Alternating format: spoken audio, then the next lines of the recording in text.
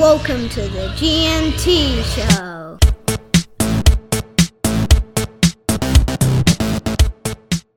Alright, welcome everyone to another episode of the GNT Show.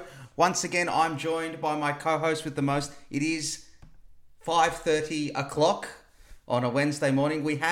First of all, before I introduce him, we will apologise that we did miss last week's show.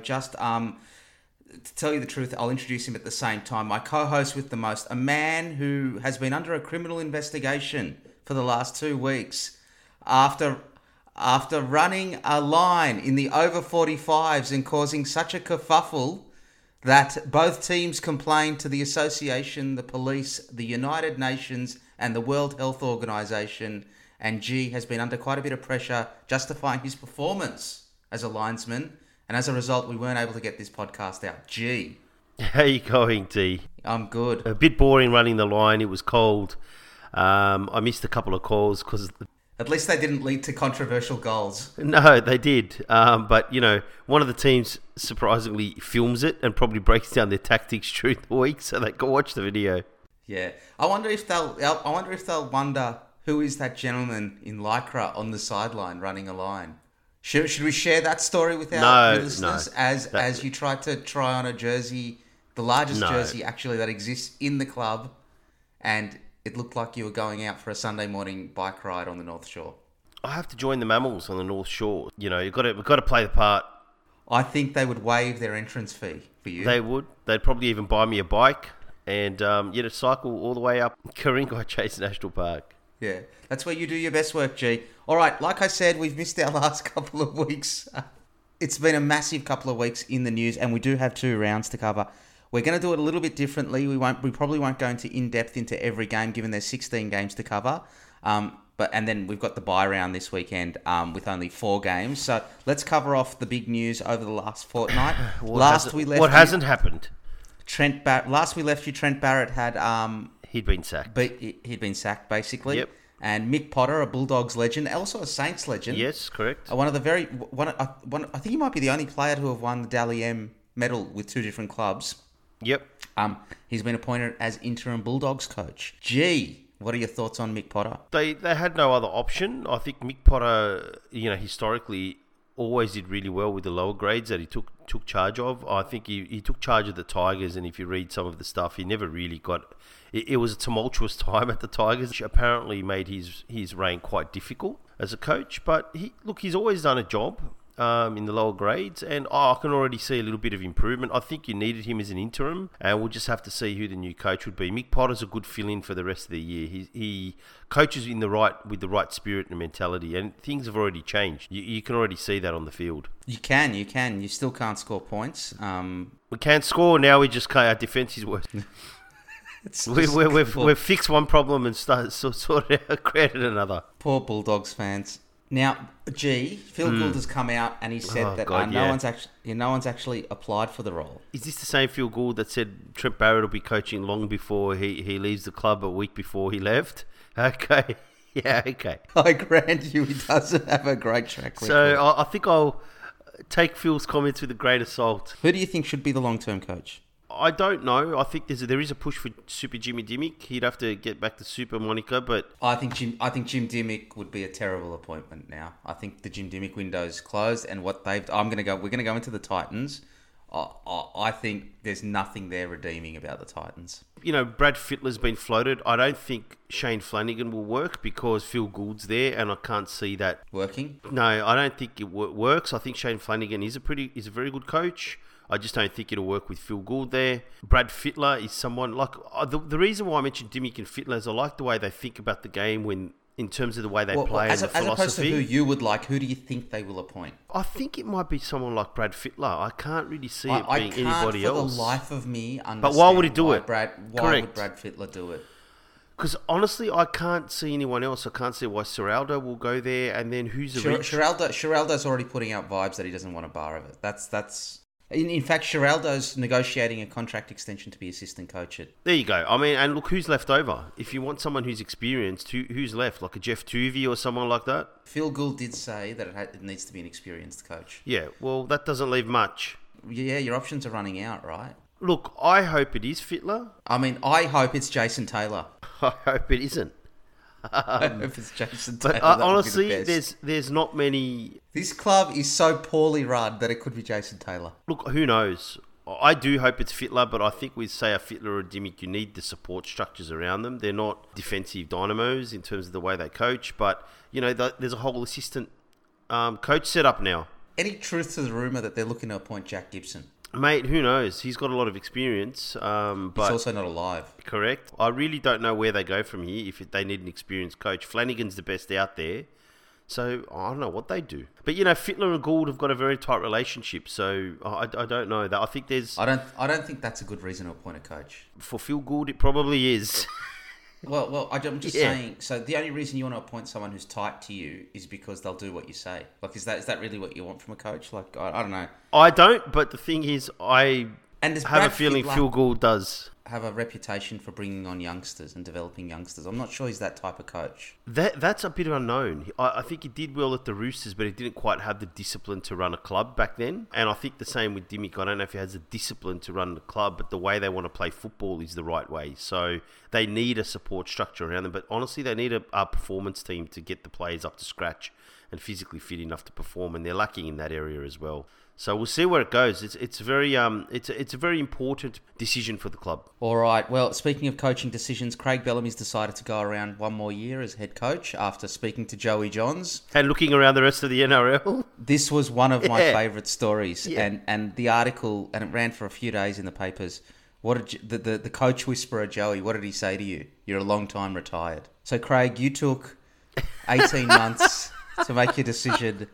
And Joey Johns saying to you, you're a long time retired, all of a sudden swung your thinking to go around one more year. I'm glad that was the tipping point, but I think I said it before. I think Craig Bellamy may not be the decision-making genius we thought he was. no, he's looked around the NRL and thought, you know what, I'm staying here. There's nothing much better around. Well, I think who the coach is going to be is going to have a big bearing on whether Cam Munster stays or not, actually. I think the Storm will hedge their bets. I think if he wants too much money and they can't get there, I think they'll let him go and they'll target another 5'8". Like who? Because halves don't grow on trees. I wouldn't surprise me if they go after Matt Burton if they let Munster go, to be honest. Oh, he'd be a perfect signing. Yeah. To play that's what I was 5'8", though? thinking. I think the Storm will He do that, hasn't set yes. the world on fire No. at the Bulldogs, mate. No, but the potential's Everyone there. can see the potential. Everyone can see the potential. I agree with that. Everyone can see the potential. I think he might be willing to leave as well, and it just coincides perfectly with Munster leaving. So that's my thing. If Munster does leave, I think they'll go after someone like that. Why wouldn't Redcliffe go after Matt Burton? Why wouldn't Redcliffe go after another club other than the Parramatta Eels and the Storm? I don't know, because they're trying to sign everyone from Parramatta and the Storm first. Fucking Redcliffe. Go fuck yourself, Wayne. All right. Let's move on. Yeah, go. Let's move on. All right. In other news, I've got some NRL women's news here as well. Tamika Upton and Millie Boyle have signed with the Newcastle Knights. Now, they've got a new rule, like the A-League. They've got that rule in the salary cap in the NRL women's where marquee signings don't count towards the cap. Okay. And they're each on about $100,000 a year, which is a great step forward and will drive the salaries up, I think, in the NRL women's. That's great to hear that. It's not ultra huge money, but it's good money, and it allows them to at least be a full-time professional. And it is a marquee signing, but like you say, I think we're trending upwards with the NRL women, so that's a good sign. Excellent. That is a good sign. Yeah. I mean, it's not your type of dough, but No, it's not. no. I mean, you've just been re-signed on Payne Hass money. Of course I have. Yes, people are fighting over my signature. Is it true you're walking around the office asking people to refer to you as Haas? I am, and I'm wearing white shoes. I'm known as White Shoes Haas in the office now. White yeah. Shoes Haas. Made a guest Excellent. appearance. Yeah. Let's keep going. We do have a lot of news to get to cover off. Yep. The stoush we covered off the stoush between the Australian Rugby League and the New South Wales Rugby League last pod, and the court case and the appeal and all the rest of it. We've covered it off. The New South Wales Rugby League asked for $2 million to run the State of Origin program this year. Yes. And the Emperor said, "Thou shalt not be getting it." Okay. I didn't even need to read that to know where that was going. So what I can only imagine is that when they're in Queensland and Perth, the New South Wales Origin players will be billeted out to local families. Do they need to fill out forms? Would you like fill to out forms? Parental consent, I believe, will be required. Well, correct. What happens if they've signed up and they say, "Look, we want Josh Addo-Carr and he's no longer coming"? I mean, how does that work? Do you get upset? I mean, the best thing that ever happened to Josh Addo-Carr was he didn't get picked for Origin. Yeah, because at least he gets to stay in his own bed. You're correct. But, who else? Like Ryan Madison? Or what if the player's crap and doesn't deserve to be there? I mean, do you want Tariq Sims sleeping over? Mate, you don't want Tariq Sims sleeping over. Let me tell you. What's for breakfast? A whole leg of lamb, 50 eggs, and a protein shake, thanks. Would be great. All right. So that I did find that quite humorous. A couple of stories that were less humorous. Yes. Curtis Scott was found not guilty of assault. Yeah, I saw that. Yeah, after the incident last year. And he's now launched an action against the Raiders for unfair dismissal and lost earnings. I mean, can you blame him? I mean, in terms of, in his eyes, this is a person who has a very, very... sketchy record, yes. Well, the rumours around him are very sketchy, yes. I think that's why I said specifically from his perspective, if he's saying, I'm innocent, I haven't done anything, you've sacked me on no grounds, so I was unfairly terminated. So from his perspective, he's doing the right things. And I'm not talking about Curtis Scott in particular, but that thing is actually not a bad precedent in terms of challenging this dismissal, because some of these clubs can get, with some of these lesser players can be quite brutal if there's any off-field incident and just terminate them, if they're not really a player that they really care about too much. So this might balance that power ledger slightly, for any future incidents which aren't as bad. So it'll be interesting to see how that plays out, right? Let's see what comes from it. But the fact that he's suing the Raiders means I think he's basically given up on his NRL and rugby league. I would say so, yeah. Yeah, which is a shame because he was a good player. Very good player.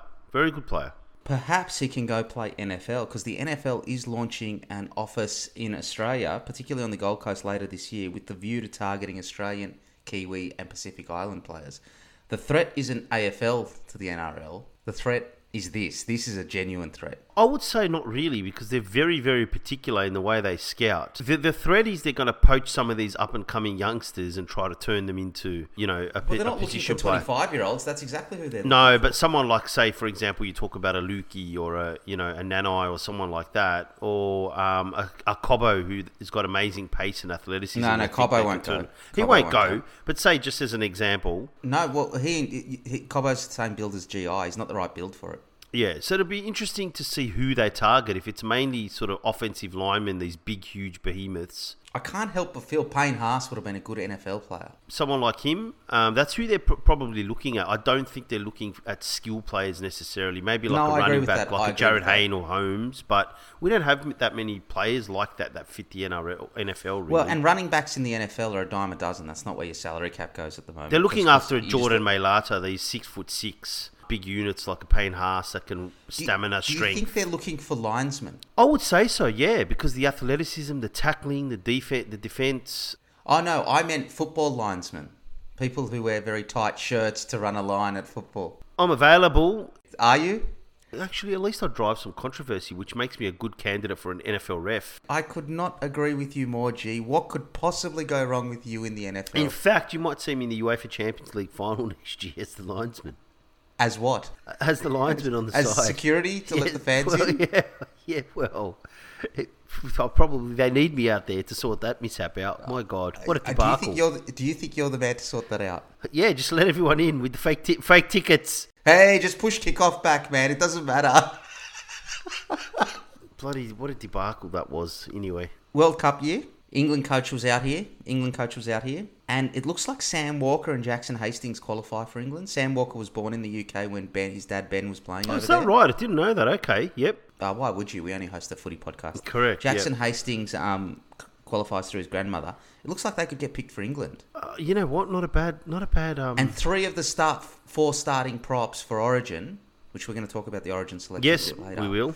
Played for Samoa in their last test. The World Cup's going to be interesting. If these players don't play for Australia and end up playing for the other teams, that will be interesting. It will be, and I think it'll be really great to see. The Tongan team last time out played unbelievable footy, and they just sort of ran out of puff against some of the bigger teams, but they got really close to beating Australia and New Zealand and stuff like that. So they did, yeah.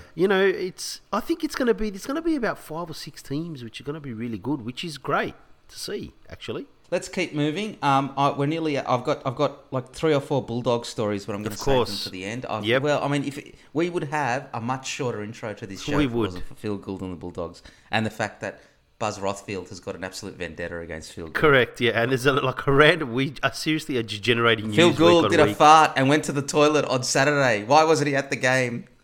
It's just ridiculous. Anyway, it's so petty. It is fucking petty.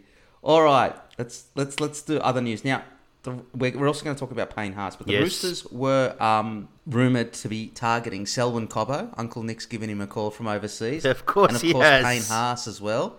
Of course, and Cam Munster. Yes. So what Uncle Nick's sitting there doing is going, no one outrorts the salary cap for us.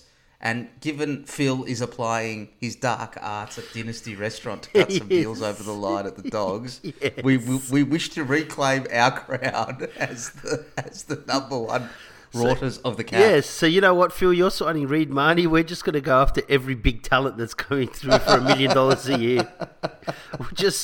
And we've let go of Angus Crichton, who's on a $4 million when he gets let go. Well, I think Angus Crichton will go back to rugby. That's my view. It's a rugby World Cup year next year. He was a very, very, very good rugby player. He might, and it looks like they're trying to push him out a little bit to free up their $7 million cap. So, and can I just say, I know it's a rugby league podcast. Yep. The Wallabies merchandise, the new jerseys, the hoodies, the Ranger, the job ASICs do with the Wallabies, no one in the NRL has as good a... I think there's a few teams. I think South do a pretty good job with their merchandise, I reckon. Oh dear, no, I don't think so. No. You can get Wallabies merchandise everywhere in Australia. It's the colours they pick, the way they do it, the quality of the material. I think it's quite good. I've said all along that they should do a deal like Nike. NBA. Yeah, they should. Whether it's Nike, Adidas, whoever it is. I mean, it could even be Macron. I don't care. But you go and you give the whole lot to someone, and you make a big deal out of it, right? I agree with you. It seems to me to be low hanging fruit. It is, absolutely, because each team has variable qualities in things and different styles and designs, which is fine. I think there's a room for that, but I think sometimes some of South's urban wear type things look kind of good. Yeah, I mean, that's all you wear though, right? South's urban wear. Correct, that's right. I wander around Redfern Oval. Well, I mean, you only wear the tops though. What are you wearing at the bottom? My Dragons Indigenous shorts, which I actually really liked this weekend. Oh, good. Yep. That's excellent. You should have worn them when you were running a line. Correct. All right, let's keep moving because we do have a lot of news to cover. Tommy Turbo has been ruled out for the season. He has, huge loss. That basically kills off the Seagulls, does that put a line through them? Yeah, I was going to ask so. you, does that put a line through Manly? I think so. He hasn't been playing that well this year. He hasn't. He's either carrying an injury or has been the whole year. Something hasn't been right anyway. That's the career of Tommy Turbo. Brilliant seasons interspersed with numerous injuries, unfortunately. So it's sad to see him out. He's unbelievable to watch, so that's not a good thing. But I think Manly will adjust. They'll fight out, I think, for the bottom of the 8 because that's just Des will sort of try to get them up to win 50% of the games, and that might get them in. But in terms of any top 6 or top 4 aspirations, I think they're done for the year now. Tune in later on this year when the tipster extraordinaire G gives his predictions on Manly in the grand final. Well, no, last year they relied a lot on their basically counter-attacking pace and breakaway pace with Turbo and Jason Saab, and they don't have that now. And they're just... attack-wise, they're not quite there to beat any of the really good sides now. It's not. I don't. You know what? I know you focus on that. It's because the wrestle's back in the game. That is also part of it. It's not that Ruben Garrick's gotten slower. It's that broken field momentum, set after set thing's gone. Yeah, that has some element to it. But I think now when they're making breaks, it's all of the element to it. Yeah, good old NRL. Slight tweak to the play the ball and the whole game changes. Correct. That those rules suited those types of teams, and these rules don't. I mean, it's as simple as that, really. But I do think they're good enough to sort of win 50% of their games, just because that's what Des does in a way. The player whisperer, Skeletor, had Ryan Madison up there. Of course he did, yes. Yeah, and now it looks like he's going to sign there. Every second row we're going to be left with Sean Lane, Nathan Brown. Don't worry, the Bulldogs have got about 50 of them, so we can just give you some. Oh, my God. We've got no outside backs, and we've gone from having a plethora of second rows to none. Now, he did get picked for Origin. Yeah. He's been coming off the bench for us, which is interesting, and he got picked for Origin. He has been good, and he can play on an edge or through the middle, so that's also helpful. But interesting that their problem isn't Back rowers. Yeah, I just think they need a spine. They're going to be like the Bulldogs. They're going to be terrible without a spine. Wayne Bennett's going to do the right thing. He knows his footy. He knows how to recruit and who to recruit. But I have a feeling he's got his experience base. He's got a couple of the younger people coming in the back row to sort of take over these Felice Kafusis and things like that. And they'll start to target their backs pretty soon, I think. You'll start to see them make their move toward... They seem to have sorted out their forward pack first.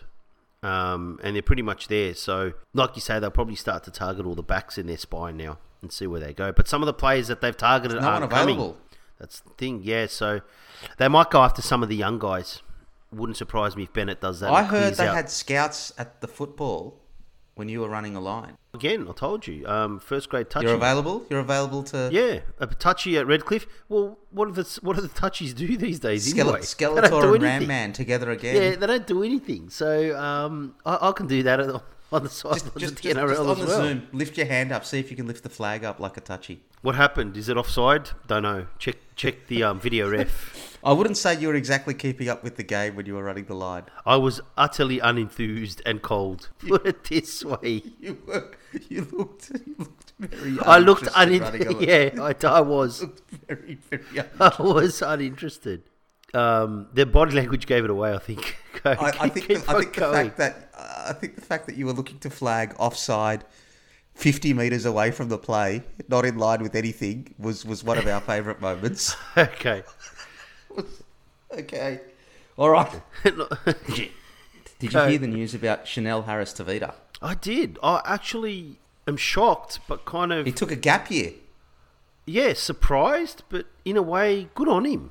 So Chanel Harris-Tavita is going to take next year off. He's a reluctant NRL player by all accounts, and he's going to take a gap year. Go travelling, do what young kids do, right? Yeah, it was really interesting reading his reasoning. Like, very common in terms of, the way he'd think, like you say, as a youngster, but to actually hear him articulate that and say, I was playing for everyone else because I was expected to, which is what a lot of young kids do in their career, right? Wanted to take off and be a writer and go on a gap year. So I think that's good, very brave, because I think the easy thing is to stay and earn big money playing footy. Good on him. And they'll wait for him. He's worth waiting for. He is. I wonder if Nathan Brown knew that, though. Probably not. They're a complete disaster of a club. So let's move on to the next piece of news. Yes.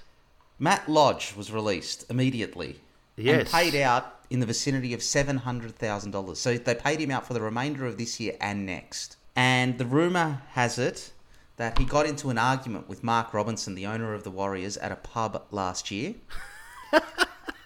And they haven't spoken to each other since. And Mark Robinson, when interviewed about this, said, I like to take care of my players. Now, Matt Lodge has played somewhere in the vicinity of like 13 games for the Warriors. He got paid $700 grand. And if I was the other 29 players in the Warriors top squad, I would also want to release and get the rest of my contract paid out so I could go to another club. What do you have to do? Do you have to wrestle Mark Robinson, or do you have to challenge him to an MMA tournament? It's got a little bit of the Luke Keary, Russell Crowe vibes to it. It does. And he's come out and he's given this ridiculous interview where he says, I want to look after my players and all this sort of stuff. He's actually come down into the dressing room a couple of times the last couple of games. I think Nathan Brown's under a bit of pressure. Oh, I think he should be. Despite him being good mates with the CEO. Yes. So that is a club under siege. They're about to go home for the first... I mean, why aren't they home already, by the way? Actually, don't know. Good question. I know you mentioned that a few weeks ago, and I thought they were already home. It's meant to be June, but like, why couldn't the May games have been moved? Given the... Don't know. It's a good question. No idea. I think they should have already been home, but it sounds like, look, if anybody at the Warriors wants a release... Well, I mean, Matt Lodge said he didn't want to move to New Zealand. We knew this was happening. Remember, we spoke about this last year. They were signing Australian-based players because they thought they were going to be here for the medium term. Yep. Ewan Aitken's signed with Redcliffe. Matt Lodge doesn't want to go back. These things were going to pop up, right? Yeah, but also start a fight with Mark Robinson and you'll be released at the pub. Correct. So you'll be good to go. Have you ever deliberately started a fight with your boss to get a release and get a contract paid out, G? No, I don't think it works that way. I don't, even though my boss will probably, end up with a black eye, and say, hey, I look after my players. gave him only one black eye. Jesus. It doesn't happen in any other walk of life. Rugby league, God love it. All right, let's keep moving. I've wrote this down a couple of weeks ago, but the bye's actually coming up now, given we didn't get the pod out last week. The Tigers were always going to do a mid-season review with Madge. Yes. That is going to happen in the next couple of weeks. Yep. There is some rumours. There was a headline in yesterday's paper that said he might have coached his last game for the Tigers. And the rumour is he's the favourite for the Bulldogs job. Well, I hope that rumour's wrong because I don't think he's the right coach. Well, you have not given any other coach more grief than you've given Madge over the last few years, so it would only be fitting and apt in this world if Madge ended up at the Bulldogs. Should they keep Madge? I feel for Madge. I think he's just trying to coach his South style of footy from 10 years ago that won him the comp. But I don't think it's a coaching issue. I just don't think they have the cattle. Now, there's that also, but... It's his team, I get that. But I also do feel for him because I think he's kind of, in a way, been... It's partly his team, but in a way, they've also gone, okay, we'll get you all these young guys, and he's bringing through these young guys, so you've got to be patient, right? You can't say, hey, turn over your team, but mainly with a bunch of young kids, and then say you need to win most of your games. Well, I've watched the Tigers this year, and yeah, they're falling behind, but they've been spirited and they're playing for him, so then what's the issue? They are playing for him. The other thing is, by all accounts, they have got an absolute gun juniors coming through at the moment. Like their under-19s, under-18s set up at the moment is absolutely gun. So I think they're trying to set the club up for those group of players to come through. I think there's light at the end of the tunnel, but I do think they're at an important inflection point where they need to decide who the coach is going to be for the next 7 years. But they've kind of gone with him now, right? Because you're committing to a certain style of footy with Matt. Yes, I agree, and I think he's quick to hook players that don't fit. I actually think Cameron Sheraldo would be a good... I think he would seriously consider the West Tigers role. And the reason he would seriously consider the West Tigers role is because of that group of youngsters. He is allegedly looking for a group that he can bring through like he did with the Panthers, because he's been those players' junior coaches. Well, obviously it wasn't Trent Barrett. Trent Barrett came from Manly, right? So it wasn't Trent Barrett. So he was trying to bring a group like that through, and I think the Tigers might give him an opportunity to do that. It says a lot about the Bulldogs that Sheraldo won't consider the Bulldogs for that reason. What we've been talking about, the junior nursery there. Yeah, agreed. So, it's really, really interesting to where all these clubs are at the moment. I do feel for Madge. I don't think now he's getting pressure when, like I said, he has turned over the team and he's got a younger side. I mean, last year if they sacked him, I get it, because you had all the Benji Marshall stuff that happened the year before. Like, there was a lot of toxicity around some of the veterans and stuff, regardless of whose fault it was. But now they're playing for him and they're trying hard. It seems like a weird time to get rid of him, you know what I mean? Yeah, I mean, and who are you going to put in? Unless Sheraldo comes in. Like, it's mid-season. Why would you get rid of him now? That's the other bit. I'd leave him in. And I don't think... The last year, I think he's been dealt a pretty rough hand by the club. Unless Tim Sheens comes in and does the last. Well, that's the other thing, right? You don't know what Tim Sheens is doing in the background. Well, I keep saying he's too old to do it, but Wayne Bennett's going to go around next year. Well, Wayne Bennett's nearly 100. I mean, he's still going. He's recruiting and coaching. Pretty phenomenal, actually. Good on you, Wayne Bennett. But wow, like 73. Wayne Bennett's the last the Boer War veteran still in the NRL. So let's keep moving. It was, of course, Indigenous Round. Yes, one of our that was the one thing about missing last week's pod. We didn't mean is we love previewing Indigenous Round. The jerseys are getting better. The Bulldogs one and the Parramatta ones were fantastic. Okay, I'm going to go my top 4 jerseys. Okay, for Indigenous Round. Yeah. I'll go top 5 actually, because there's a couple that when I watched I thought, shit, that looks a lot better than it does. All right, you were talking about your top 5 Indigenous Round jerseys. Surprisingly, I'm actually going to say the Bulldogs, which I was shocked. It was very good. It was really a very good jersey. Yep. I actually can I just controversially, I like the Bulldogs jerseys this year. Yeah, I mean, look, I thought the Indigenous jersey is the best one we've had, and it looked fantastic. The Para one is actually better than last year. The design and the colours I thought was... it was really different colours, but I thought the Para one was actually really, really good. The Warriors one actually grew on me as I was watching the game. I thought it didn't look good, but then it kind of grew on me as I was watching. So it's kind of got some really interesting colour schemes. Like there's a dark blue, the black, the red, and the back of the jersey. I thought the Dragons one looked really good. Just the different I've colours. got my top 5 as Yep. well. And I've also got a bottom couple as well. And the last one I would probably say is, I like the Knights one, but the Storm one I liked purely because it just looked so different. It was eye-catching. So that's my top 5. Storm, Warriors, Dragons, Bulldogs, Eels. Okay, in no order for me. Okay, Yep. I really liked the Bulldogs one. Yep, I really liked the Eels one. yep. I thought the Eels did a really, really good They job. did, yep. Yep. I actually really liked the West Tigers one. Yeah, that was another one that I liked. The orange and the black really looked Yeah, really good. I yeah. really liked the West Tigers one. I thought they did a really, really good job. Now, my bottom few... I know which one. Do ya? Rez is, Do ya? yes. Warriors. I can't tell the difference between there. Granted, it looked very similar to their normal jersey. They did. I wouldn't say they made an amazing effort. No. As I was watching the Broncos game on the weekend, Mrs. T and the Titans game, and I was losing my mind in the second half because I tipped the Titans. Mrs. T commented on how unattractive the Broncos jersey was. I agree. I saw that and thought, I don't know about that one. I'm not sure.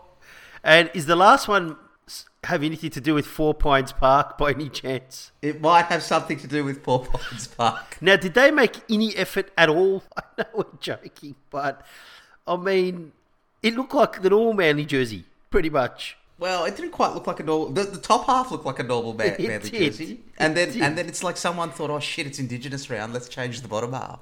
I didn't like the Storm one either. I know you liked it. I didn't like the Storm one. I think the Storm one wasn't something I go, wow, that looks amazing. I think it was eye-catching. But can I just say the promos they did for Indigenous Round, the NRL actually do the Indigenous Round better than the AFL.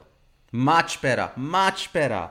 Really good job. We hammer them every week, but they, credit where it's due, they're doing a great job with Indigenous Round. It gets better every year, I think, and the only one improvement I would make is to actually probably make it a fortnight because it comes up so fast. Well, it's Indigenous Awareness Month. And the way the NRL do this stuff, they don't talk about it till the Wednesday before the games, and the games are on Thursday, and it's Exactly. not enough time. There's not enough time to really promote it. It's like you go, unless you know that it's Indigenous Round already, it sneaks up unless on you you host out a of nowhere. podcast and you're following the footy closely, and like it just pops up, right? Yeah, it pops up, and there's not enough time to really sort of do anything around it. So I would like to see them extend it for a 2-week period so they can build up some awareness and do that with some of their weeks. I think that's where they can improve a little bit.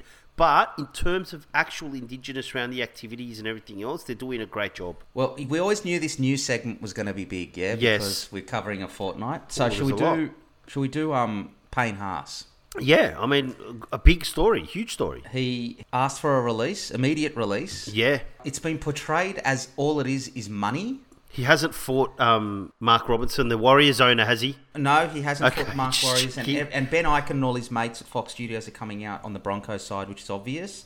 Yes. But I actually don't think it's a money issue. I think the way this has been reported is a disgrace, because almost as disgraceful as what's going on at the Titans, because Yes. he's not actually asking for more money than I saw that, yeah. than what the Broncos have already put on the table. Okay, he's happy with the money he's getting from the Broncos. His bigger issues are his previous agent. There are rumours that the agent signed him up to something that he wasn't fully aware of. Yep, that does happen sometimes with agents, yep. He wants a competitive side. He doesn't want his best years to be burnt. And this comes back to the 71 minutes played every game, the battering ram he's used to keep the Broncos in the game. So he wants a winning side. So he wants clauses in his contract where he can leave. Yes, I saw that. If the team's not successful. Very unusual. Very unusual, but what? If you're a club, why wouldn't you agree to that? Shouldn't your ambition be to do that?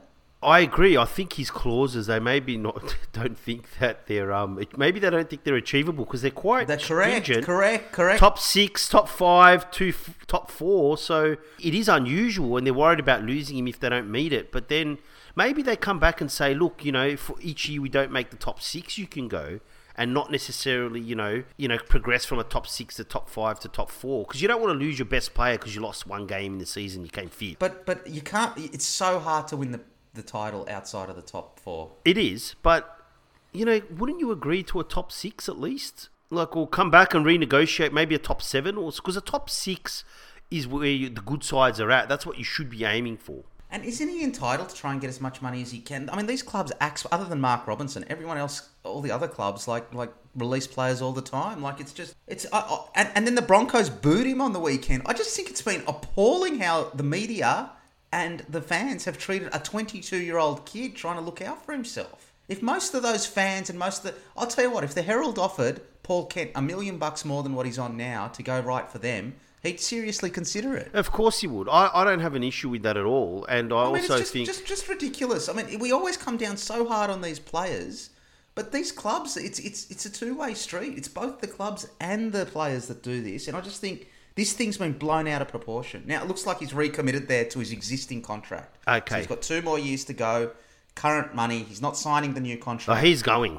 He's gone. Of course he is. He's just going to wait it out. No chance now. And they're probably playing well enough for him to go, you know what, the next year or two will probably make the semis. So, but after that, he's done. After all this stuff, he's not going back there ever. No, I don't think they've treated him particularly well. And it's a bit tone deaf what Ben Eichert and the Broncos have been saying behind the scenes, allegedly, which is that they can't see where the problem is. Okay. If you can't see where the problem is, then you're not looking hard enough. Because they're just seeing improvement, and they have improved significantly. So it's an interesting one, but they've basically lost him in 2 years' time. Yeah, and I think it times really well with Jared Warrior-Hargraves' contract. And so, yeah, of course. I don't think those rumours are going to go away. No, I don't think so. All right, State of Origin teams were named. Yes. Now, I'm going to start with New South Wales, and then I'll give you my view, and then I'll throw it over to you, G. Yes. Stephen Crichton, Jack Whiten, and Katoni Staggs were the 3 centres chosen in the squad. A lot of rumours about why was Joseph Suwali selected, all that sort of stuff. But he didn't make the 18. It's what Freddie and Brandy do. They bring these youngsters in. It was Campbell Graham last year. It was, they've always had these players in and around the squad. They don't actually play, but it gives them a taste of Origin for the future when they do get picked. Now, Katoni Staggs got picked at right centre. I think defensively, he's probably one of the better right centres in the comp, so I agree with that. Stephen Crichton's too green to play, and Stephen Crichton's a specialist right centre as well. Yep. As soon as you work out in rugby league that the numbers 1 to 13 actually don't matter, and it's split left, middle, right, all of this becomes a lot easier. Now, Jack Whiten is a left-sided 5'8", so he's obviously picked him at left centre. I don't think Jack Whiten's form warrants him getting No, there. I agree. Okay. Tariq Sims's form doesn't warrant him getting picked there. Having said that, Tariq Sims played really, really well in Origin last year after we criticised the selection. So Damien Cook, I think, has actually been playing well for the Bunnies, but it's good to see Api Coruscant because I think he brings something different. I think the more Freddie can stick to the way the Panthers play, they've got 7 players in the squad. Liam Martin's there. Isaiah Yeo's been the form lock in the comp. It's good to have Cam Murray back. They've got Payne Hass and Junior Paulo up front, which is superb. So I think they're okay in the forwards. I actually think Teddy has been very inconsistent this year. When I look at the back line of the Queenslanders, I think they've got more strike than New South Wales. Queensland wasn't down for long. And the question for Queensland is going to be through the forwards. And they've picked quite a form pack, right? We said weeks ago Ruben Cotter would play Origin, and he has been picked. He's been picked at lock, so they're going to play him through the middle. On paper, when I look at that Queensland side, Kalen Ponga, you got Val Holmes and Dane Gagai in the centres, Selwyn Cobbo and Xavier Coates on the wing, and you've got Munster, who might be the form player in the comp, and DCE, whose kicking game has been superb this year. I look at that back line and I go, actually, their back line's better than ours. I would say so. And as a result, I actually think Queensland might win this series. Yeah, I think that's possible. I think Tedesco's come back into form the last couple of weeks. This is why I actually hate people that say, this person played X amount of Origin games, that means they're better than this player, because in no way in the world should Jack White or Tariq Sims be anywhere near this team on form-wise, and neither should Ryan Madison for that matter, and neither should Tyson Frizzell. I mean, Tyson Frizzell shouldn't be there. Ryan Madison has been playing well for the... He has, but he's played like 2 or 3 good games, and there's probably a few players he's jumped the queue on. Nico Hines, who would you have had instead of... Who would you have had instead of Ryan Madison? I had my list. I mean, this is the other thing. Without doing the pod last week, we didn't pick our Origin teams. I think the team's pretty good, but just only a couple of questionable signings, really. Like Addo Carr missed out, but if I look at Daniel, I think Brian To'o, he's only come back and he's playing well anyway. I would think Daniel Tupou has actually been fantastic. And the player who probably should have been Daniel Tupou's been fantastic this for year. The He's been excellent. I think so. You don't think so? No. I think he's picked him because he's a yardage man and he's good under the high ball, and the Queensland wingers are very tall. Probably match up against, that's very true. Correct. That's the reason he's picked him. Yeah, I think Josh Addo-Carr's actually done really well. I think Josh Addo-Carr's played well, yes. Defensively, he's been poor. Yeah, I think his trust in his inside players has disappeared. Yeah, he's in the wrong position, right? Like Adam Reynolds called that out after it was a very telling comment that he's not trusting his inside guys. He's not at all. In a bit more, so teams are going around him a bit. Absolutely. Which, if you're Brandy and Freddie looking at that, you go, well, he needs to regain some of his confidence. I think he's actually played pretty well. He's been pretty much our best player. You don't pick Origin teams around attack, though. I agree, but he's been one of their key game breakers. You're running last. Yeah, no, I mean for the Origin team, right? So he's been one of their key game breakers. It's a tough. So it's a tough call to let him miss out. Call, yeah. But Jack Whiten, I mean, I know Crichton's green, but I mean Jack Whiten's playing. This is what I mean. Well, I wouldn't have picked Jack Whiten last year either. Yeah, I know. So he's played 5 or 6 Origins that really he shouldn't have been in the team at all based on form. So, but the rest of the team, I mean, you can argue probably Cook and Coruscant, I'd say, and Tarek Sims, but the rest of the team, I think Campbell Gillard's actually been pretty good, and he's mobile. He has been. Martin did a great job last year. He does a great job for the Panthers. He stepped up now because they lost Capewell. Crichton's been fantastic, and Madison is a good player. There's only a couple of, I think, contentious selections there, and Queensland, they don't really have anybody left if you really think about it. Gagai has been very hot and cold after a fast start, and Papali'i is probably there, I would say, on reputation. Yeah, I agree with that. I don't think the Raiders have been playing well. Yeah. No, but this is my view. If Queensland can hold their own in the forwards, I think they might. Yeah, I think their back line looks pretty good. I think they've got the strike in the backs. to challenge the New South Wales. They got tall and fast. Val Holmes is back to his best this year. Val Holmes has played really well this year. You know what the weird thing is? If you take it purely on form and not name, and this might be recency bias, but I swear I would put Jaden Campbell at fullback instead of Kalen Ponga, form-wise. You mean the Titans that can't make a tackle? Well, Jaden Campbell seems to be doing 20 tackles a game. 20 tackles a game because the rest of them can't. No Titan should be rewarded for what's gone on there the last day. But yeah, so look, I think the Queensland. So I disagree with that. That is a toxic. I mean, we can go to it in the game if you like, but what happened that second half against the Broncos was an absolute disgrace. I actually think it's time to change the coach there. The Maroons have been picked on form pretty much, and I mean most of the Blues are playing well too. So. But you wonder the Blues are playing that well. I think the Panthers players are playing well. You always run a bit of a risk carrying players that aren't playing well week to week because they can have a stinker. So, Queensland before used to always pick nearly their whole team on form, and they've done that. And Billy Slater, good on him. Picking Nanai and some of these other players. He's also doing a lot of the mindfulness stuff and all that stuff that Freddie brought into the Origin team as well. So it's good that they're modernising Origin a little bit. As a rookie, I think someone like Taylor May would be pretty gutted to miss out. I think he's been unbelievable this year. He has been, but there's no way he was going to get picked for Origin. No way. But form-wise, I mean, you can argue he's almost been the best wing in the comp. He's been incredible. Yeah, but there's no way he was going to get picked over Daniel Tupu. All right. So, but looking forward to a game. There's quite a few attacking players out there, so hopefully we get a fast, sort of open, speedy game. Well, I'll be overseas, so you'll be watching that on your own. I've given my tickets to Origin to our mate Matty. All right, last bit of news, and I'm going to loop them together, the Bulldogs news. Phil Gould stands to earn $1.6 million if the Bulldogs win a premiership. God, now that's an incentive. It's an incentive? He's also on $800,000 a year. Yes, he is, apparently. That is a lot of money from your football department in one man to deliver the promised land. It is a lot of money. And they're in such good condition, the Bulldogs, that they are getting a $7 million grant from the Canterbury Leagues Club, notwithstanding all the player payments that are running through Dynasty Restaurant. Correct, yes. This might be the most successful leagues club in the history of mankind. It is. It's the structure's set up that way. But I didn't realise the structure would be paying for Phil Gould's retirement. How could it turn that? They go, he really wanted to come here. Well, if you get like an 8-year contract at $1 million a year with bonuses of $1.5 million if you win the comp, I think I'd do that job too. I mean, he couldn't say no, could he? No. Now, but geez, You'd want him to succeed on the deal they've got him on. Well, he's incentivized to win the comp, that's for sure. And, he's also got the... Oh, he's got 8 years to do it. Yeah, he's also got the will to go down and coach whenever he feels like it, give pep talks whenever. So, well, at the end of his 8-year contract, he'll be 71 or something, yeah. What a gig, yeah. So the Bulldogs also... And talk about the club on your podcast as well and give totally I'm getting to the podcast. Yeah.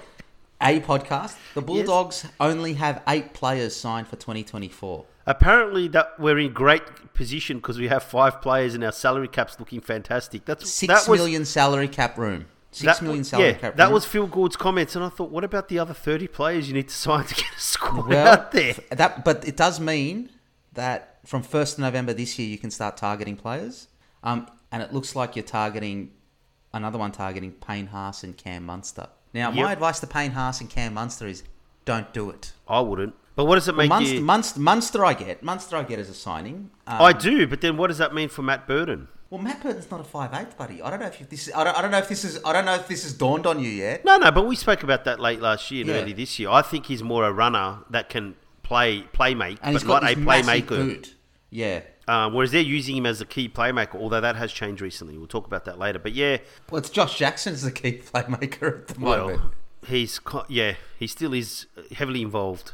And the last piece of news, Shane Flanagan came out on a podcast and said what's gone on at the Bulldogs over the last 18 months hasn't helped Kyle. And there were rumours earlier on this season that Saints, where Shane's working, was offered a Kyle Flanagan, Jaden Sullivan swap, which Shane denied, which is a strong denial given he is the recruitment head at the Dragons. So the Jaden Sullivan, Kyle Flanagan thing had happened. Yeah, I read that and I thought, hang on, if you're the recruitment manager, how do you not know about this? Ruled him out of... Yeah, well, that's right. And it looks like it's all... I mean, it's all just a bit of a schmozzle the way Shane's handled this. His public going after the Bulldogs job. I read some of those comments, and to be honest, I'm impressed you followed the news this fortnight. I don't understand why it rules him out, because he didn't say anything controversial at all, and basically what he said is what happened, without actually having a go at anyone in particular, and probably what they say during the week. But for some reason, it seems to have been controversial. His son hasn't been handled well at all. You pick a kid and then you destroy his confidence. Whether he can play or not isn't the point. You destroy his confidence and then don't even let him train with the team during the way they've treated him has been terrible. If he's meant to be your marquee halfback. Well, if it's not him, who is it? That's what I mean. They don't have another halfback, but it's not like he has to be guaranteed a position. But you don't chop and change him and tell him you're in, then you're out, and fuck around with his confidence and destroy the kid either. That's not the way to do it either. True.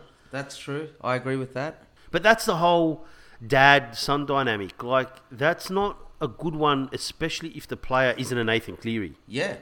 So, I mean, Jaden Sullivan, he looks like he's pretty good, although the Saints have bulked him up to play hooker, but if you look at it face-to-face, he probably looks like he's got more potential than Kyle Flanagan, yet Flanagan's trying to recruit his son over to the Dragons. That's it for the news. Was there anything else that caught your eye, G? No, not this week. No. Okay. Shall we move on to the games? We've got to cover round 11 and round 12. Let's start with round 11.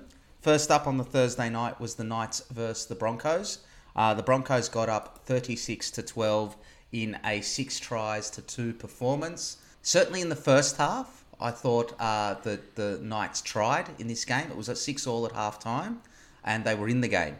Yes. Yeah. It was a bit of a dicey game in the first half, to be honest with you. Adam Reynolds was ruled out, and even without Adam Reynolds, the most interesting thing for me in this game was the second half by the Broncos, and that was, remember when they changed fitness coaches under Kevy midway through last season? Yes. It's really making a difference. They are coming over the top of teams, right? They have got tries in them in the last 15 minutes, and they scored like 22 points in the last 15 minutes in this game, right? They got 4 tries from the 67th minute to the 80th. So 22 points, which I mean, is fitness a problem for the Knights? It's really dicey what's going on at the Knights. I don't know if it's fitness with the Knights. I just think I think, like we said, they had a clear identity at the beginning of the year, and I think they've really struggled to fit Ponga back into that because it's impacted all the other players around them. Like Kurt Mann's been out, but the Jake Cliffords and the way they're playing now, they're fitting in Milford again. So I don't think they've quite got all their combos right, and they couldn't score points.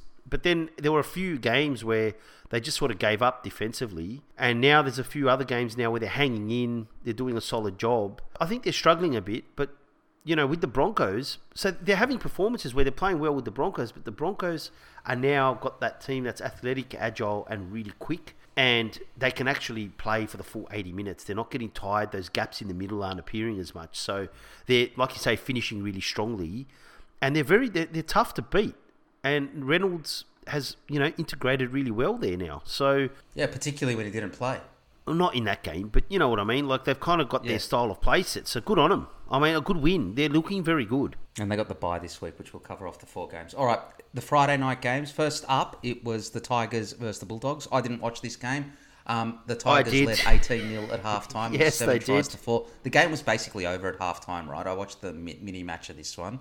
I agree with you, though. You looked much better in the second half. You threw the ball around a bit. You got 4 tries in that second half. Yeah, we came back to be in the lead and then ran out of puff through the middle again. Yeah, well, I think there's a fitness issue, right? You're the Dan Ferris, the conditioning coach. That could be where the problem lies, actually, with the Bulldogs. A friend of mine went to go on the hill at Leichhardt, and the general admission ticket at Leichhardt Oval was $40.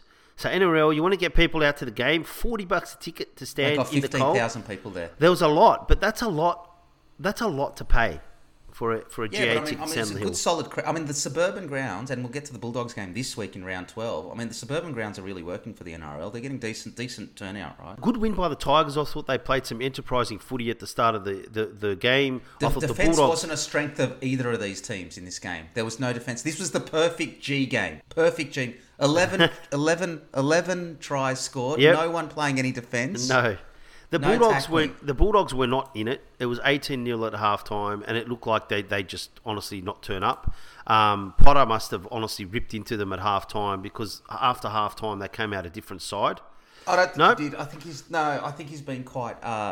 He came out with an interesting quote during this week, actually, where he said, "I haven't thrown my hat into the ring, and it's liberating me because I'm not going for the job and I can just be myself and do what I want to do." I think that's a very telling comment, actually. But with Birch, with the second half, they started off on fire. They were playing some good football, and they fought their way back into the game, basically, to tie it up. But then, as the half went on, they started to slowly run out of puff, and I thought the Tigers finished on top of them with some soft tries through the middle, with Farmunu Brown a couple of times, who used to play for us, actually. And I think the Tigers were the better team overall, but the Bulldogs showed probably their best 20 minutes of attacking footy up until that point of the season in that second half. So, good win to the Tigers, big crowd. Once Shoop went to the Symbian, the Tigers took advantage, and I think the Bulldogs fell away, and deserved win for the Tigers.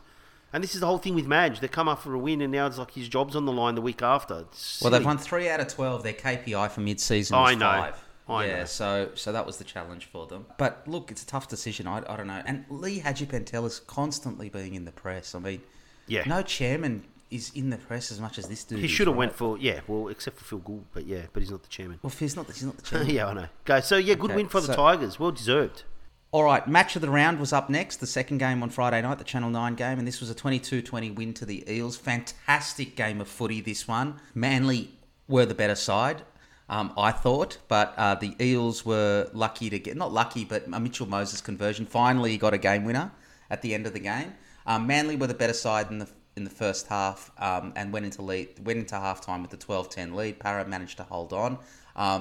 And Mitch Moses got sin bin just before halftime for a holdback when there was a clean break made through. And then the second half, they actually made them pay, scoring 2 tries and skipping out to a lead there. They didn't convert them, though, which proved costly in the end. Yeah, surprisingly, Garrick's such a good goal Garrick's kicker. a good kicker, yeah. So they were up 20-10. And a bit like Magic Round, like the Eels, the second half comeback, they're just slow starters. And in the second half, they came back. And Sean Kepi got binned in the 72nd minute. And then we got that controversial penalty down the left edge with the sin binning there. And that gave us one last set. And Will Penasini ended up crossing, and Mitch Moses kicked the conversion with a minute to go to ice the game for us. But this was a fantastic game of footy played in front of 18,000, nearly 19,000 fans at Bank West. What's it called now? CommBank Stadium. So same. CommBank owns Bank West. But this was a fantastic game of footy. I thought this was semi-final quality. I thought it was a really good game to watch as a neutral. It was a good back and forth game. I thought the Sea Eagles played really well as well in the game, and I thought they were the better side. I just thought the Eels' defence sort of at least kept them in close to the Sea Eagles, or close enough to take advantage of it right at the end of the game. But I think it's one you stole from the Sea Eagles. Yeah, I agree. I agree with that. Let me give you a stat. The Sea Eagles' average set distance was 51 metres, and the Eels was 39. So they actually won the forward battle, and then the average player's ball speed was 4 seconds for the Eels and 3.3 seconds, which is an enormous difference. So that is a big difference. Let them lie all over the ball. But what we had was we created a lot of second phase play, I think, and we did most of that in the second half when we were behind. Yes, and I think that got you over the line at the end, because the Sea Eagles really should have been ahead by a little bit more, and in a way, some of their, I wouldn't say poor goal kicking, but just a few of those chances Ruben Garrick missed, which usually doesn't, sort of cost them the game at the end.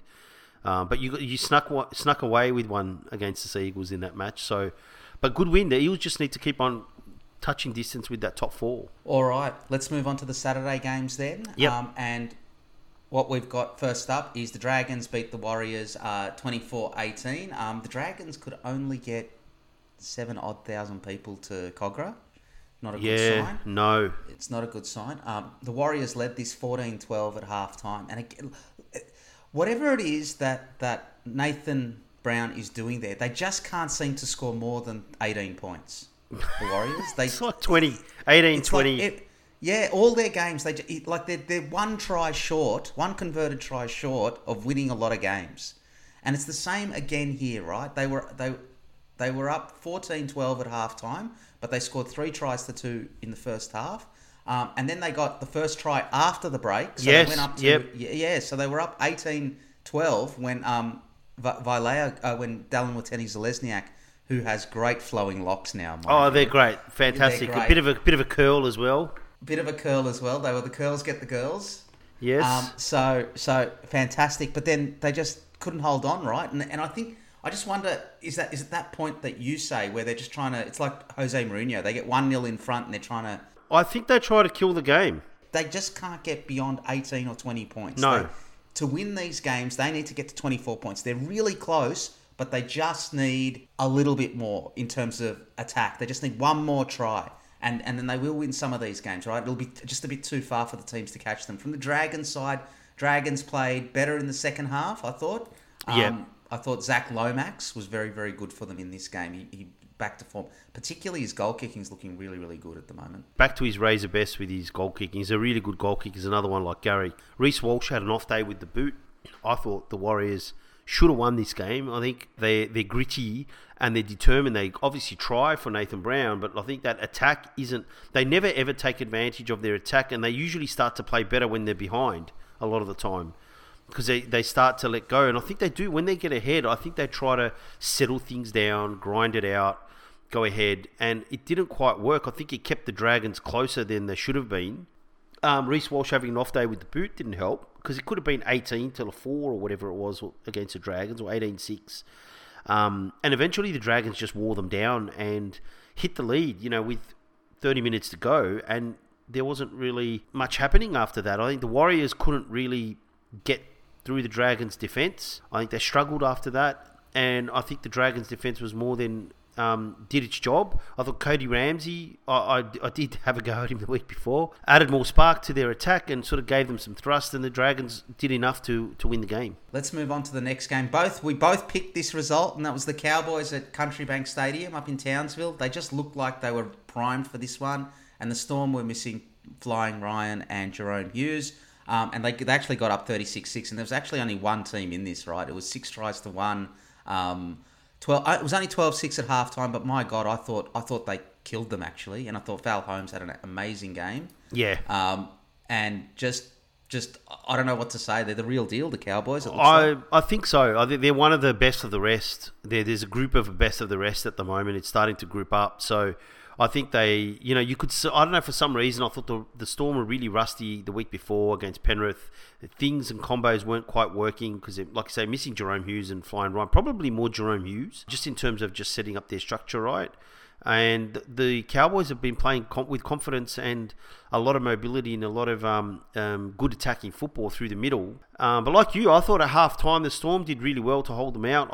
I thought the Cowboys were on top just about the whole game, and then in the second half they just broke away and then took over. And Jeremiah Nanai just keeps on scoring. Like, can't get over how many tries he scored this year. So, good win. And you know what? 36-6 against the Storm at any time is a fantastic win. All right, let's move on to another, which was meant to be a great game. That was the Roosters versus the Panthers. Ah, okay, yes. Yeah, the Panthers got up 32-12. It was 18-0 at halftime. Again, just a class above the Panthers. They just keep on keeping on, right? 5 tries to 2.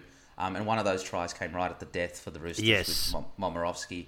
Their defence is what impresses me the most about the Panthers. I mean, did the Roosters even look like scoring till the end of this game? They strangle you, right? And then now they've actually got a kill on-off switch where they kind of... They do switch it off and their intensity drops slightly because they're just so dominant. But this was such a one-sided game. I thought, I was interested to see how the Roosters would go, but they were just dominated from start to finish, basically. Their defence, the speed of their play, that left-sided attack with the Panthers is starting to hum again with Cleary and Luai back to their combinations. Just, honestly, they killed them. And it could have been, if they didn't switch off, it could have been way more than that. So just way too good. It's kind of scary dominant in this game. Can I also say to you, Dylan Edwards is playing out of his bloody skin. I think this is his best season he's had. He's been fantastic in every game. I did call it. Let's just say that I thought he was very important to the Panthers, and I think it's proving to be the case. Yeah. I will accept your apology on next week's show, G. All right. Souths versus the Raiders on Sunday was at Dubbo. This was the only game I tipped wrong on that this weekend. I was umming and ahhing about this. I thought Souths were playing better going into this, but I thought the Dubbo thing might make it favourable to the Raiders. I should have gone with my gut instinct because this game was over. It was 20-0 at half-time. Even the Raiders couldn't get run down from that position. Second half was 12-all, so they still did get run down, but it was a comfortable more comfortable second half for the Raiders, I thought, particularly when they got the first try in the second half to extend their lead to 24-0. So the Rabbitohs were diabolical in this game. They were diabolical. They did not show up at all. But Ricky has seemed to have got the Raiders back on track now a little bit more. But this Souths team, it's really, really hit and miss. This was a very one-sided game as well. Watching this, I just, the Raiders just dominated the game. And to be up at 20-0 at half-time, it never looked like Souths were ever going to come back. I don't know. Something's happened with the Raiders. It's the same kind of team. It hasn't really added that many more players. But they just seem... Maybe they've got a little bit more confidence in the way they're playing. I don't know. But Ricky seems to have made a few tweaks with that team. Or maybe Schneider's settling in a little bit more. Or, Nickel Klokstad is sort of finding his feet after being out for so long as well. They looked pretty... I wouldn't say impressive, but they looked far too good, and they put the Rabbitohs away, and it was a pretty dominant win by the Raiders, and they've looked a lot better the last few weeks, a lot better. They have indeed. Yeah, South's very hot and cold. Last game of round 11 was the Titans versus the Sharks. This was a willing game. Yes. Now, in terms of this one, the Sharks got up 25-18. It was 4 tries to 3. The Sharks had this comfortably in the bag, basically, for lack of a better term. They were leading 24-6 with 10 minutes to go. But then the Titans came back, right? Of course they did. And Jared Wallace got a double in this game, and his second one got them back into it. And Isan Masters scored his second as well before his second half brain explosion the following week, which we'll get to. And they got it back to 24-18, and they looked like they were a show before Nico Hines potted a field goal and then got sin-binned. So it was it was only 6-all at half time. Yeah. But just that 10 minutes in the second half basically killed the game. They the first 15 minutes of the second half, the Sharks ran in 3 tries, and that was the difference really between the two teams. Again, I think the Titans maybe they focused on the defense in the first half, and they kept in the game. It was 6-all at half time. But then once the Sharks broke away... I don't think it's technical for the Titans. I think it's a headspace. I think the coaches have not been able to fix their mentality, and I think it's time for a new coach. It's 18 months of the same thing happening over and over and over again. Agree. And I think, and the Sharks they couldn't run them, and then to almost run them down... Mal Meninga's the high-performance coach there. That whole club needs a review. This is not working. This is not working. They've got too much talent to be losing this way. Agree. And look, but the thing that came out of me is I remember we did talk for this game anyway. For me, was watching Lockie Miller play. Quite, really good to watch. Good debut. Yeah, he was fantastic. Got a try. He was excitable. He played rugby sevens at the Olympics for the Wallabies. Just great. He looked like he was a bit of a pocket rocket, right? Yes, I liked it. It was good watching him and play. And the way he ran, it looked like rugby running. Do you know what I mean? Like sevens rugby running. Yeah. I know you haven't watched rugby in 30 years, but yeah. I remember Sevens rugby, David Campese. So good win for the Sharks. One that they, you want to stay in contention to the top 4 or top 5, that you've got to beat the Titans. Let's move on to round 12 and do this as quickly as we possibly bloody can. Yep. First up is the Storm versus the Sea Eagles. Yeah. The Storm got up 28-8, and there was no... it was a Cam Munster masterclass, wasn't it? Yes, pretty much. He was absolutely superb. It was 12-4 at halftime, and it actually could have been more. They dominated this game to beginning to end, from my perspective. 5 tries to 2. It was played in front of 10,000 people in Indigenous Round. But I thought Cam Munster was superb.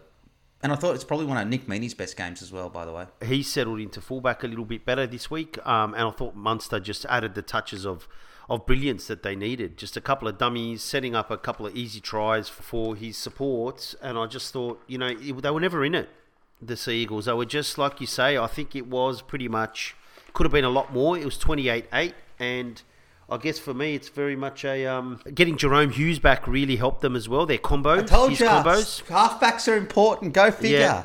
Mate, it settled them down, and they were just too good, the Storm. It was no contest for me at all. No, it wasn't. I didn't think so either. I didn't think the next game was a contest either. The Panthers versus the Cowboys on the early kickoff on the Friday night at Bluebet Stadium. And it's defensively too. The Sea Eagles did have possession. They tried to force their way into the game, but the Storm defense just held too tight. Okay, the Panthers, as I mentioned, they got up 22-0 against the Cowboys as well. That was the early kickoff on the Friday night. The Cowboys weren't in this either. As well as the Cowboys are playing, the Panthers are on their own now, even ahead of the Storm. I think so, yes. It is going to take a Mack truck to stop this Panthers team. Injuries, Origin, they've got 7 players that are going to have the Origin hangover. That's the only thing I can see stopping them, because the Cowboys were playing well going into this. I know they had to travel to Sydney, and they don't usually play well when they travel to Sydney, but I just thought the Panthers were dominant in this. To be honest, I thought the Cowboys actually played pretty well. But like you say, honestly, this is the thing, right? Like all the stuff they've been trying, that where Dearden's running at the line and running around players, just didn't work because they were dominated by the Panthers. They just came defense. out. Everyone focuses on the attack. The defense is unbelievable. So the Cowboys didn't know what to do, because what was working all of a sudden wasn't. Defensively too fast, and when they moved the ball, the Cowboys again didn't defend too bad, and too much variety and too quick. And they were just too good, too good. It was actually, this game actually was very telling. Just a different level. The only thing that can save the rest of the comp is Origin. And injuries, yeah, pretty much. Well, that's what I'm saying, yeah. So the fatigue and all the rest of it. So let's move on to the game of the round, which was the Broncos versus Titans. I was one of only 2 people to tip the Titans in our tipping comp. And geez, that looked like a good tip early on, didn't it? It did. And they were killing them. They were absolutely killing them. And then they had a brain explosion. Jermaine Asako, Tino Fasua-Malawi, with the short kickoff. And in the second half, in the space of 10 minutes, between the 52nd minute and, the 58th minute, they just conceded 3 tries, bang, bang, bang. And there was only ever going to be one winner in this game. They conceded something like 30-odd points in the last 28 minutes. I mean, it was just mentally... This was really tough, and they were down to 11 at one point, and I think that had a big bearing on the game, given the sin binnings and all the rest of it. But I think they actually won that 10-minute period, right? Yeah, so they looked worse when they had 13 plays than they did with 11. They were up 24-4. This is no longer a defence technical issue. This is the coaches can't motivate these players and get their headspace right. This is a mentality issue.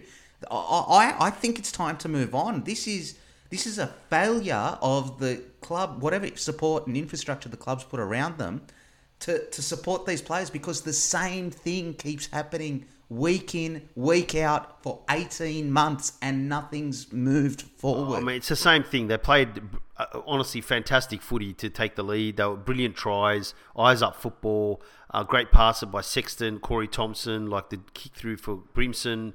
It was really good football, and as soon as the Broncos got one or two lucky bounces, their heads just dropped and they just got run over, basically. What about the short kickoff? If that's the decision-making Tino's making, maybe you shouldn't have the youngest member of the squad as your captain. Yeah, I don't... Look, I know that they gamble, but the thing is... Not at that point, they were up. They were miles up. They just needed to get into the grind. What they needed was a Cameron Smith or someone to say, hey, let's not lose control of the game here. Let's get back into the ground. Yes, I agree. Grind. Let's totally lost our tackles. Let's get territory. They just lost their minds. You know, a couple of lucky deflections and that's it. It was game over, and momentum just shifted so much, and then it was just a matter of when the Broncos were going to hit the lead and win the game. It was crazy game. But typical Titans. Typical Titans. And in one of the lowest attended games this season up at Redcliffe, which bodes well. Yeah. Yes. There was only 4,000 people to watch this blockbuster between the Warriors and the Knights. Or sitting on the veranda watching the game with the lunch. We do have to do that one day. It's actually a really good spot to watch it from. Once again, the Warriors couldn't get above 18 points. It was 12 all at half time, and they ended up losing this game 24-16. Marcel Montoya got sin-binned in the 58th minute, which I think swung the game. Yeah, very harshly. Yeah, harsh yes. Sin-binning. There was a few decisions that I felt were a bit tough on the Warriors. You know, really the Knights... this game never hit any heights for me. No. You know, I think if the Warriors will feel a little bit aggrieved losing this, but I think the Knights would have felt aggrieved losing it as well. Neither team deserved to win this game. Yeah, I think that's... One of them had to, yeah? I think that's a good summation. Like, the Warriors, they started off, it was a very easy, sloppy defence by the Knights a few times. I thought they were going to kill them. And then, you know, good football by the Knights and good expansive football got them back into the game really quickly. And then, yeah, it was just a matter of who stuffed up the least in the last 40 minutes. And the sin-binning didn't help. And then the Knights ended up sneaking away with a win. Not a good game. Yeah, no, it wasn't a great game. Next game was interesting. Yes. Which was the Rabbitohs versus the Tigers. They had close to 14,000 people at Accor Stadium in Homebush. It ended up 8 tries to 3, but I thought the Tigers were really good in the first half. They were up 18-12, and I really thought they were the better side. But in the second half, whatever happened at halftime, they just didn't come out of the sheds.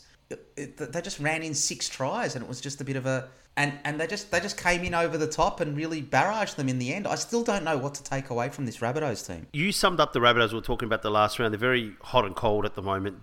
Things click and they're hot, and then when things are not at the moment, it just sort of goes to they lose their way a little bit. I thought the Tigers played really, really good football in the first half. I thought that they were the better side, and then the Rabbitohs just ran over the top of them in the second half. Their left-hand side sort of got clicking a little bit, and the Tigers couldn't stop it. Confidence of the Rabbitohs shot up in that second half, and things that they were trying started to work.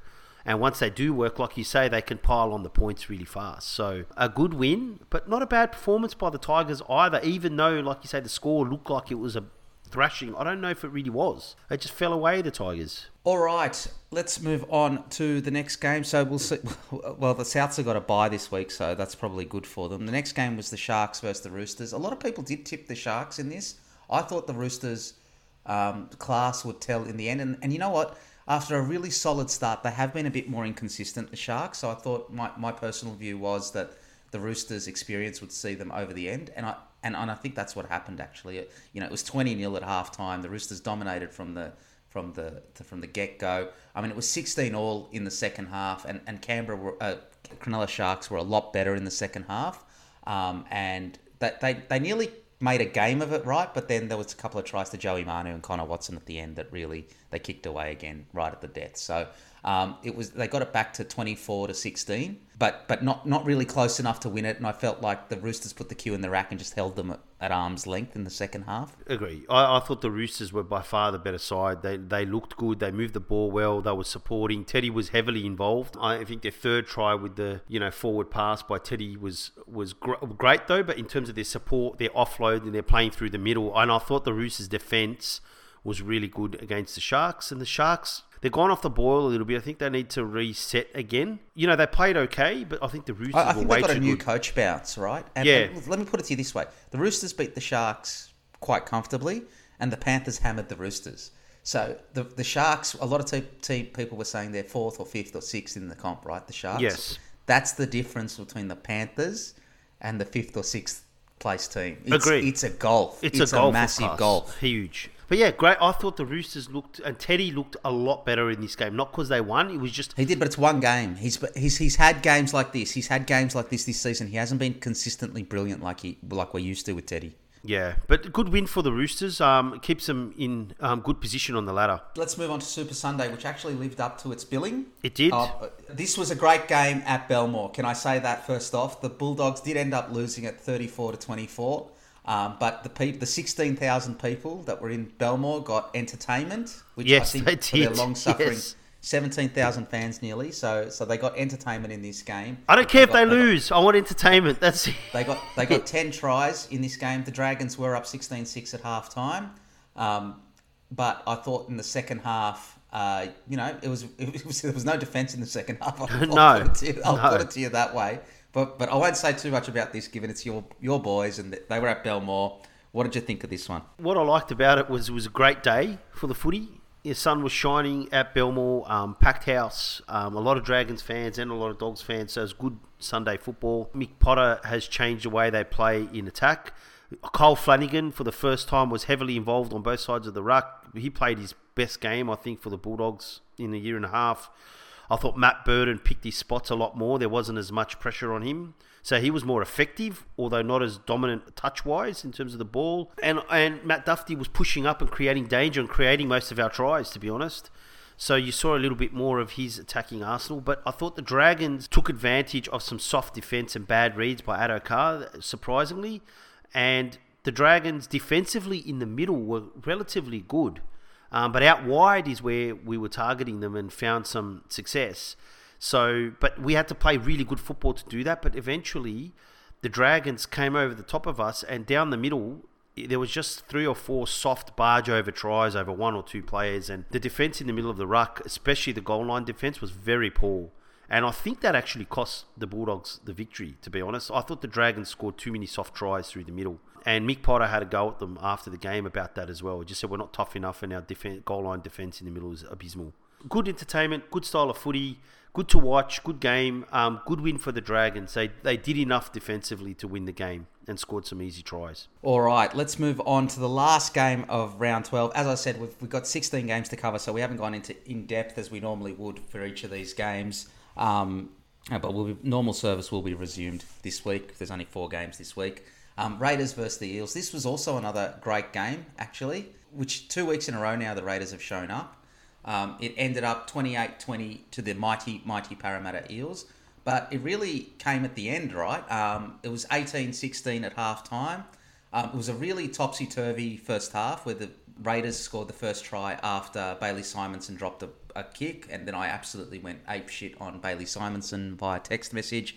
And he then proceeded to have his best game of the season. Jamal Fogarty was back. Did you send the text message to the trainer who ran out? I must have. Bailey. I must have. I absolutely must have. It was 3 tries apiece in the first half. So Sebastian Chris got the first one. Then Penasini and Dylan Brown. Dylan Brown had an absolute barnstorm of this game. He was superb. And continuing his form. If he wasn't a Kiwi, he'd be knocking on the door for the Origin team. He'd be close. He'd be really close. And if he's going to play for New Zealand at the end of the year, that's a pretty good sign for them too. So, and then we scored 2 quick tries to retake the lead. And then we got another one to kick away again. We were up like 16 to 6 at this point. But then Elliot Whitehead and Sebastian Chris got a couple of tries and they took the lead 18-16. In the second half, though, the Raiders again couldn't get over the line and we scored 2 tries.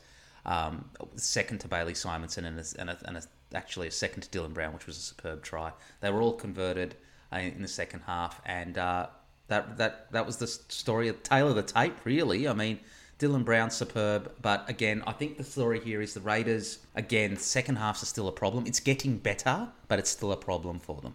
It is getting better. I think I like Xavier Savage at the back, or Mr. Action Man, Macho Man Savage. He played pretty well. I think Zach Wolford's really helped the Raiders at hooker. They seem to have a good balance with Tom Starling and Zach Wolford, so maybe that's why they're looking a little bit better in attack. I think Tom Starling's court cases and all the drama around him, he just hasn't been that same player that he was last year or the year before, right? He's not as speedy. He's not as it's not working. A little bit off, yep. Yeah. And I thought Joe Tarpanay had one of his Joe Tarpanay games where he's just athletic, dominant, agile, playing well now. They got run down, but the Eels are one of the better teams in the competition. And there was a few lucky bounces to either side with some of the bombs and stuff like that. And good to see Wanga Blake back too. And I thought the Eels again, Tim, did enough to win the game. Like their defence sort of... It wasn't great in the first half. Their defence is not great. I know I kept saying this to you earlier in the season. You were saying you're much higher on their defence than I am. I don't think their defence has been good this year. It's not as good as it has been, but it keeps them close enough so that if the momentum shifts, they can score points. And I think Dylan Brown was fantastic and made a few game-changing plays and momentum-changing plays at key moments and put the Eels on the attack. The Raiders didn't play too bad. They're on an upswing form-wise, and the Eels, again... It was a good game. Good game. Probably not at their best, but, a game that they, again, need to win, and they won the game. So it keeps them in touch with the top four. I still think... In the back of my mind, I'm still hopeful we finish top four, to be honest with you. Well, they're winning the games that they need to just be there. We're on equal points with the Broncos and Cowboys that are in front of us, right? So I do think we're a decent chance. Just our for and against it's got us out. All right, shall we move on to the round 13 preview then, G? Sorry, we're rushing through this. Timing is not great this week. There's only 4 games. Half the teams have a bye. First up, this is a really tough game for us to pick, or for me to pick. It's Titans versus Cowboys.